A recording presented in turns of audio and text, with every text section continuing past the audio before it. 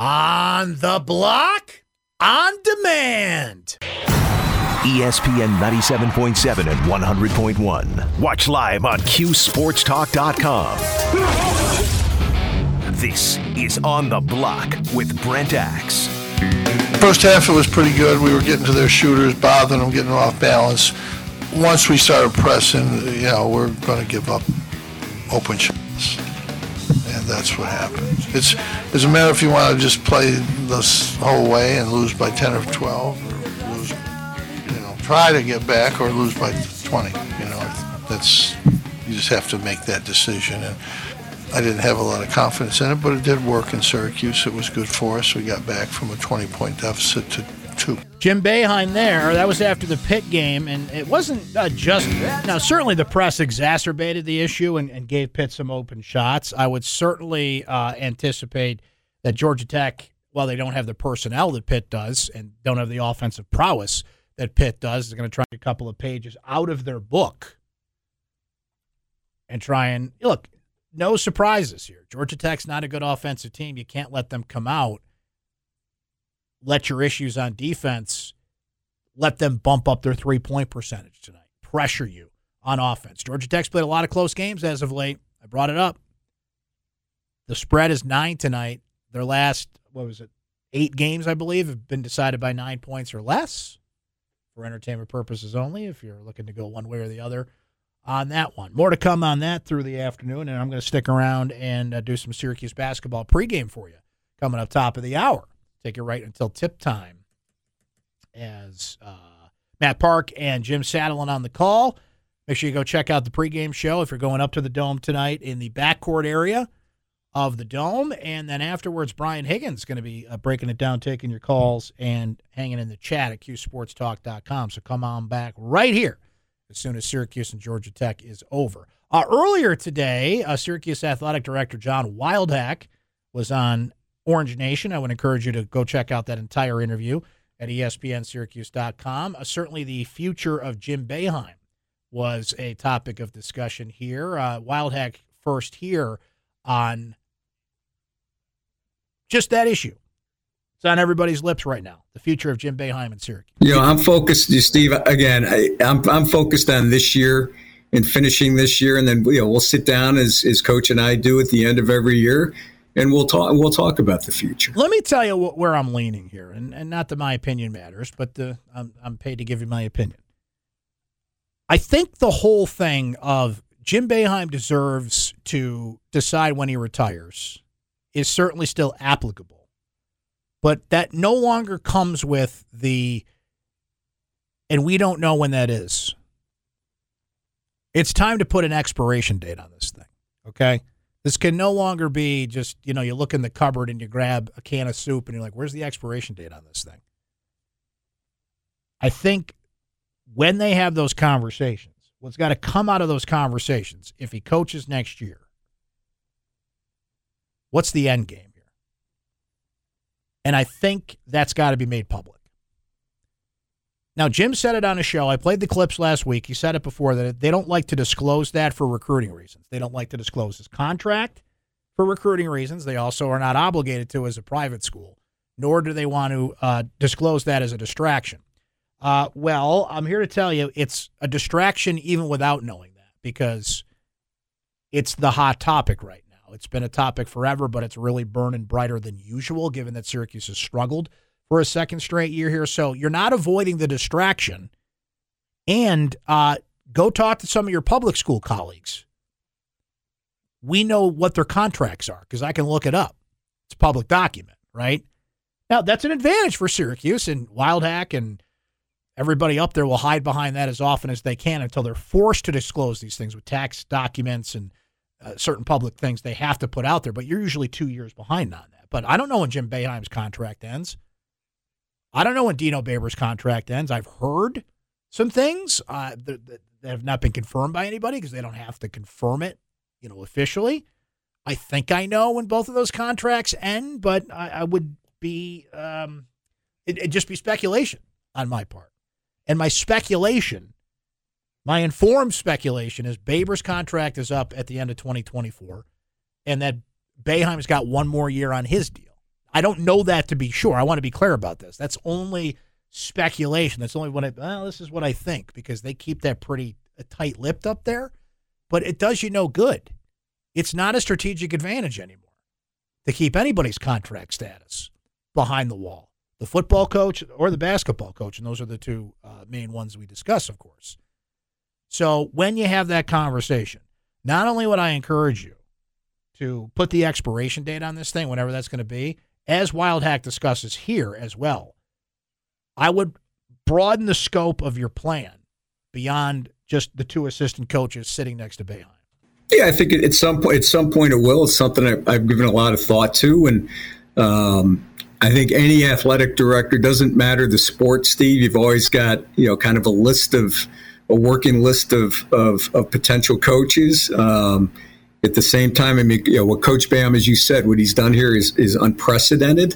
And any conversations that we talk, but those conversations, those are confidential, as they are with any of our staff members. So, in due time, we will talk about the future. But our focus right now is we've got to finish these 2 regular season games, play in the ACC tournament, and really turn our attention towards the 2023 and 2024 season and put our full effort into that. And remember how fast things move now.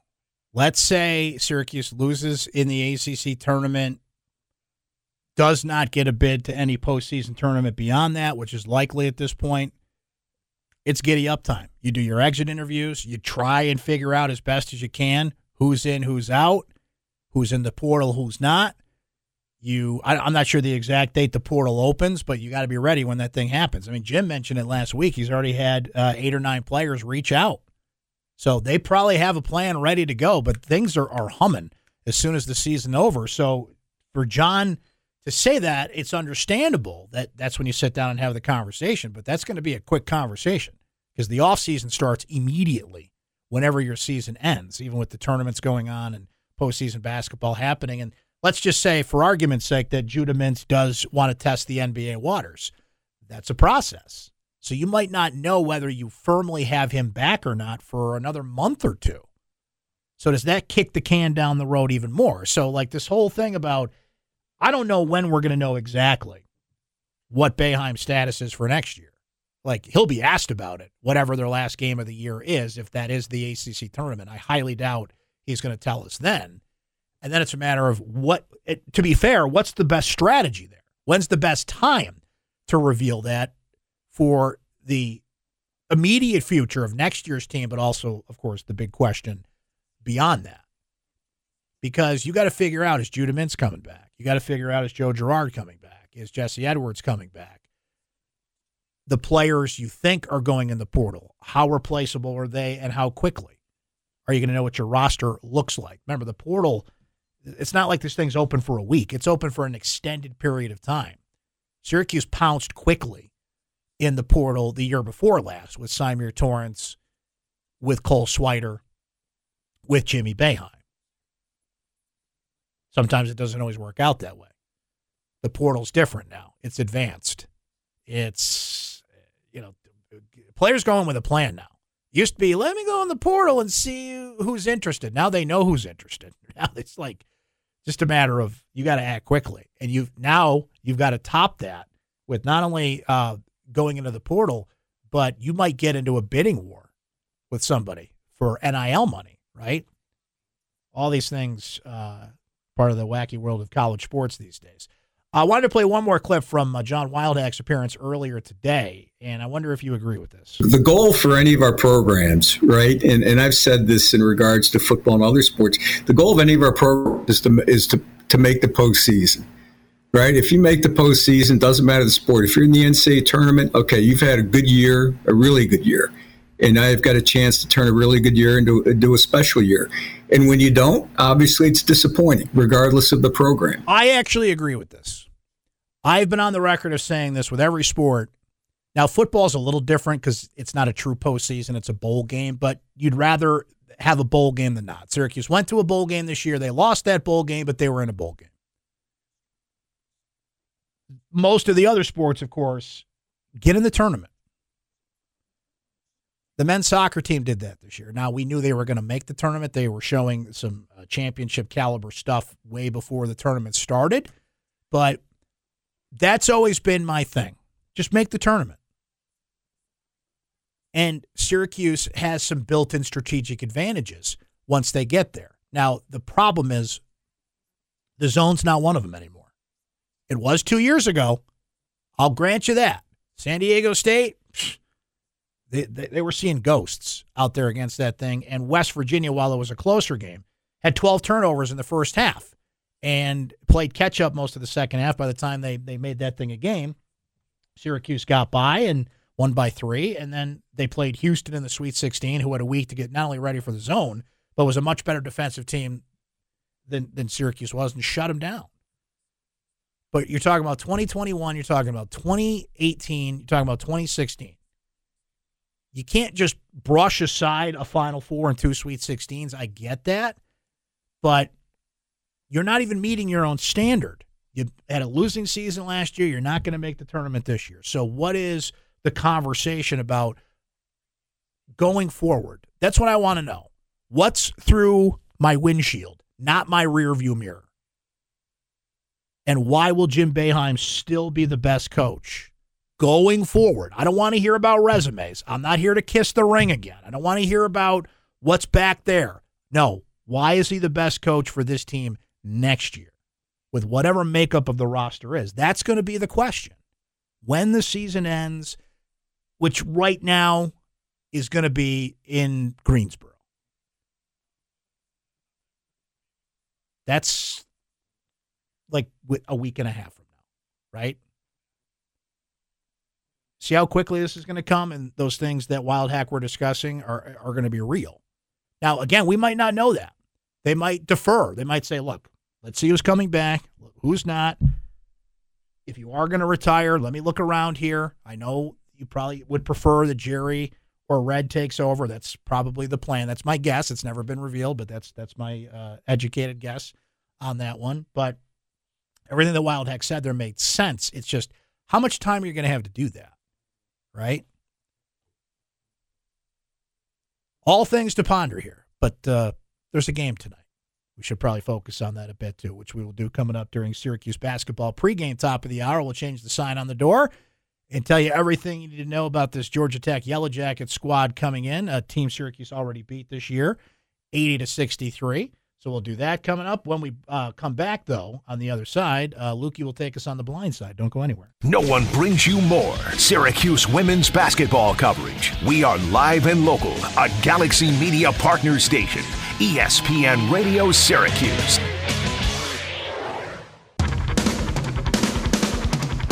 This is On the Block with Brent Axe. Welcome back, friends. Syracuse, Georgia Tech pregame coming up in about 15 minutes. Get you ready for the matchup at the JMA tonight. Reminder, that game is not live on television. It is on TK99, of course, with Matt Park and the coach Jim Saddleman, but ACC Network Extra, ESPN 3, if you want to check out this game live. I mean, that what a sad state of affairs. Like the Yes Network, the regional sports network's like, nah, we're going to show the Nets game. Right. I mean, like, come on. I got a call from a Father Guido in the Vatican.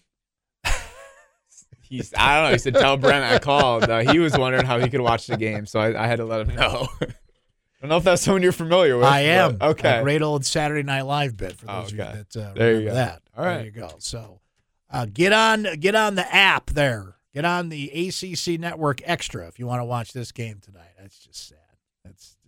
Now, it should be noted before we go to the blind side, Wild Hack did try to get it moved. But Wild Hack, former ESPN executive, couldn't even talk people at ESPN to put it on one of their other channels. I don't know what else is going on tonight. Yeah, on ESPN News? I haven't. Yeah, like what's is ESPN? They actually have to keep, I think, ESPN News available for an overflow channel for some other games, but you got 100 channels now. Is ESPN Classic still on? Like, I know. Put it on somewhere. Let's do the blind side. It's time for the blind side. What you got there, homie? This is going to be kind of a mean question to start things off towards our good friends at Georgia Tech. But I have to ask this. Take into account football and basketball. Mm-hmm. Is Georgia Tech the least sexy matchup that Syracuse has? Yes, I agree. Yeah. And they played them twice this year. Georgia Tech's one of those, oh yeah, those guys kind of thing. Yeah. Used to hate playing Georgia Tech in football because they ran the triple option, right? Now, the cool thing about playing Georgia Tech is when you go on the road, Atlanta's a cool city to go to. Right. So you got that going for you, which is nice, but I like how you term that. Least sexiest matchup, the answer is yes. Yeah, like no one's like, oh man, we're playing Georgia Tech in either sport. There's no Like no one says, oh, Georgia Tech. That's hot. Like, no. At least with like Wake Forest, you've gotten some good games in both sports. Yeah. Georgia Tech, you don't have that. Yeah.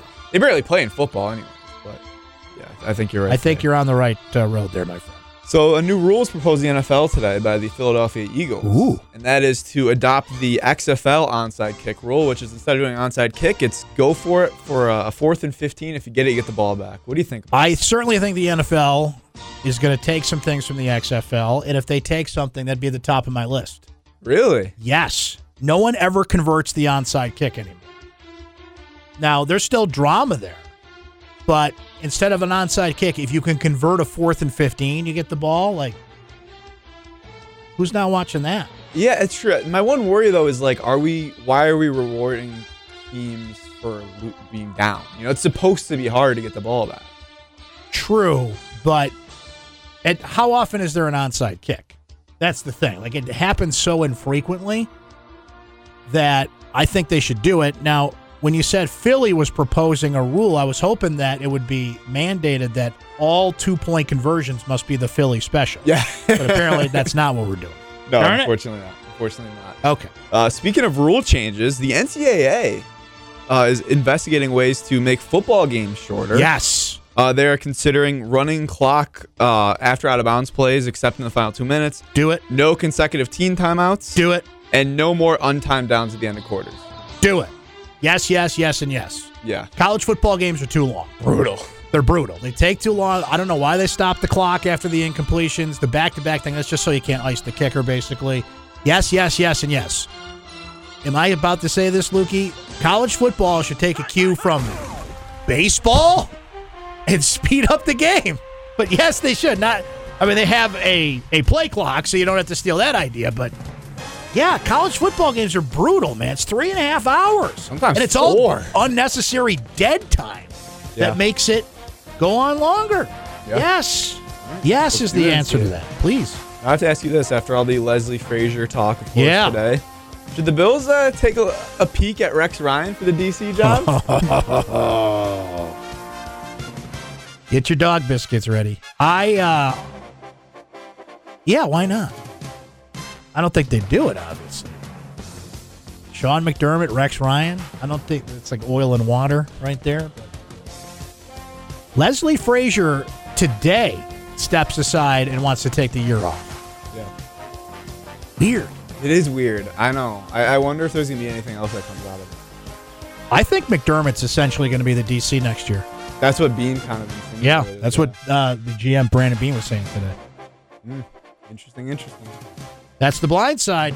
We'll come back, head down the home stretch, but we're not going anywhere because we got Syracuse basketball pregame coming up top of the hour. Stay right there.